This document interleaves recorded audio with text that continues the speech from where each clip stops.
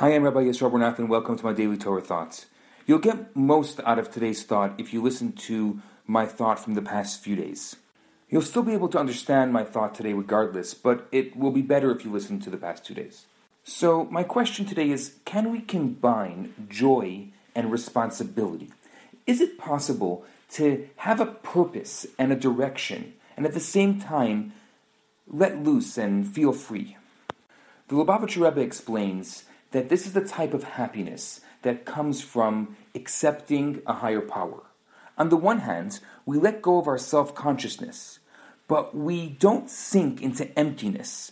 We connect to a force that is much higher than ourselves, and both the letting go and the connection are sources of joy.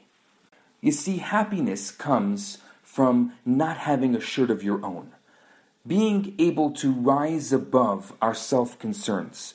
The question is, however, does one, like the drunkard that I spoke about 2 days ago, walk around naked, which means, for the sake of our analogy, discard one's human potential?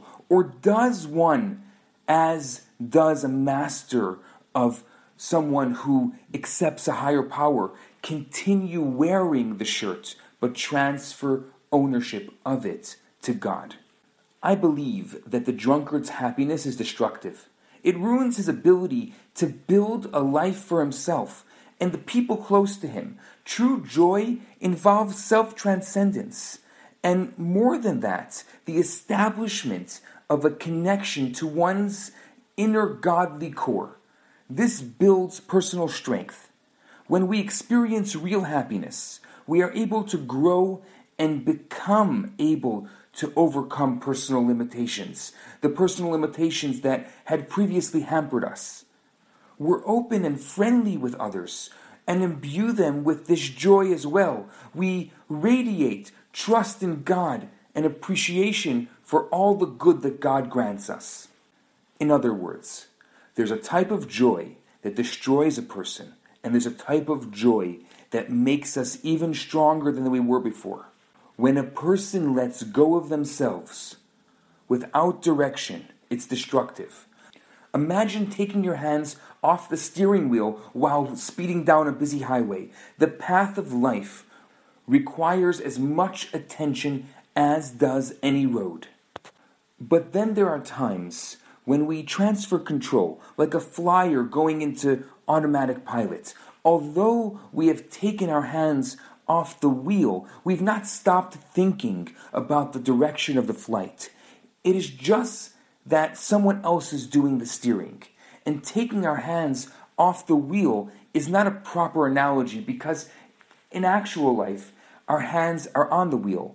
We must take responsibility for our lives. And yet, through the mitzvot, through good deeds, we follow a lifestyle that leads to self-transcendence. A person who doesn't believe in God and doesn't recognize the godly element within their being can never experience true joy. They are either wrapped up in themselves or living a life of emptiness.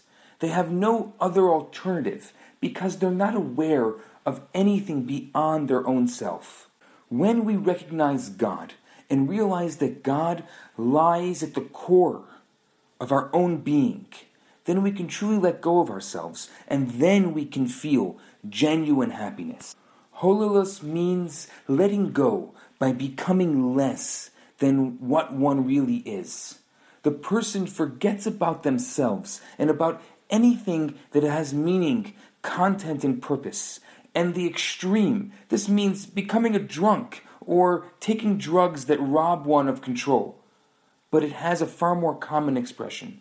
A person thinks that the only way they can be happy is by forgetting about everything but the sensory pleasure they're receiving at that time. They live for the moment. And this can be very destructive, because when a person ignores responsibility, they're likely to hurt themselves, their family, and the people around them. Absolute joy, true joy, involves letting go.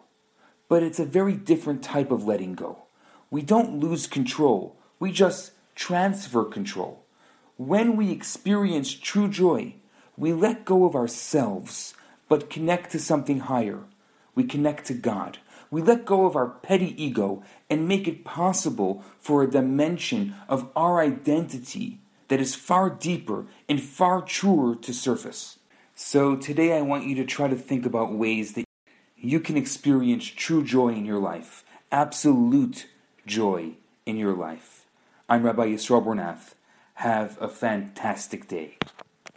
Hi, Rabbi Bernath here. I have some great news for you. My popular 4-week course, Kabbalah for Everyone, is available right now for free for the next 50 people who download it.